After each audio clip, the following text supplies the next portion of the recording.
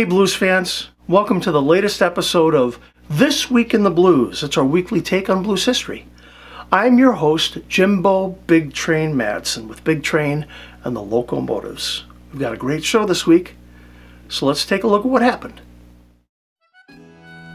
Bobo Jenkins was born January 7th, 1916 in Forkland, Alabama. In addition to being one of the top bluesmen in Detroit, he also built and set up his own recording studio and record label there. Jenkins is best known for his recordings of Democrat Blues and Tell Me Where You Stayed Last Night. His sharecropper father died when Jenkins was not yet 1 year old. He left home before the age of 12 and arrived in Memphis, Tennessee. He had a wife at the age of 14, the first of 10 marriages. Well, at least he's not a quitter. Blues singer Ethel Finney was born January 7th, 1898 in New Orleans. She recorded 8 songs in 1923 and 1924, including You're Gonna Wake Up Some Morning, But Your Papa Will Be Gone. Finney graduated from New Orleans University and was employed as a school teacher. Finney married the pianist and composer Porter Granger. After the birth of their daughter, Finney curtailed her music career, remarried, owned a beauty shop, restaurant, and grocery.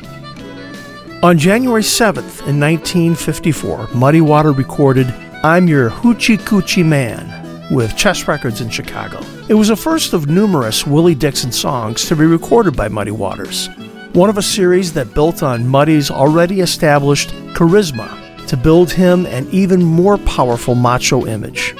The recording featured Muddy Waters on vocal and guitar, Little Walter on harmonica, Jimmy Rogers on guitar, Otis Spann on piano, and Elga Emmons on drums. Chicago blues slide guitar master Tampa Red was born January 8th, 1903. He is best remembered as a blues guitarist who had a distinctive single-string slide style. His songwriting and his bottleneck technique influenced other leading Chicago blues guitarists, such as Big Bill Broonzy, Robert Nighthawk, and Muddy Waters. In a career spanning over 30 years, his best-known recordings include Anna Lou Blues, Black Angel Blues, Crying Won't Help You, It Hurts Me Too, and Love Her With a Feeling. Delta blues guitarist Ishman Bracey was born January 9th, 1889 in Byram, Mississippi. Alongside his contemporary Tommy Johnson, Bracey was a highly influential bluesman in Mississippi and was one of the area's earliest figures to record blues material. Bracey's recordings include Trouble-Hearted Blues and Left Alone Blues. Chicago blues guitarist Kenneth Buddy Scott was born January 9th, 1935 in Goodman, Mississippi.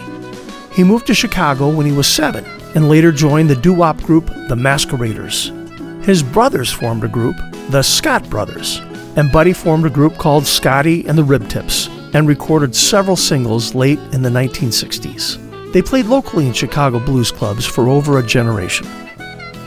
Chicago blues guitarist Eddie Clearwater was born January 10th, 1935 in Macon, Mississippi. He was a cousin of the blues harmonica player Carrie Bell. He's been called one of blues' finest songwriters. He began playing guitar at age 13, teaching himself left-handed and upside down. He began performing with gospel groups, including the Five Blind Boys of Alabama. Blues maestro Slim Harpo was born January 11th in 1924 in Lobdell, Louisiana. After his parents died, he worked as a longshoreman and construction worker in New Orleans in the late 1930s and early 40s. Influenced in style by Jimmy Reed, he began performing in Baton Rouge bars using the name Harmonica Slim, and also accompanied his brother-in-law, Lightning Slim, in live performances. Mississippi Hill Country slide maestro Fred McDowell was born January 12th, 1904 in Rossville, Tennessee. He was playing the guitar by the age of 14 with the slide hollowed out of a steer bone. His parents died when he was young, and the wandering life of a traveling musician soon took hold.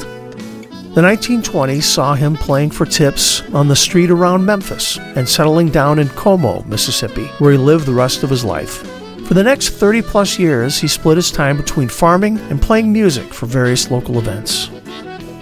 Well, blues fans, we just covered some of the highlights here. But if you want to know more about these artists or other things that happened this week in the blues, be sure to follow our social media pages or visit our website at bigtrainblues.com. We'll have a new episode next week, so we'll see you then.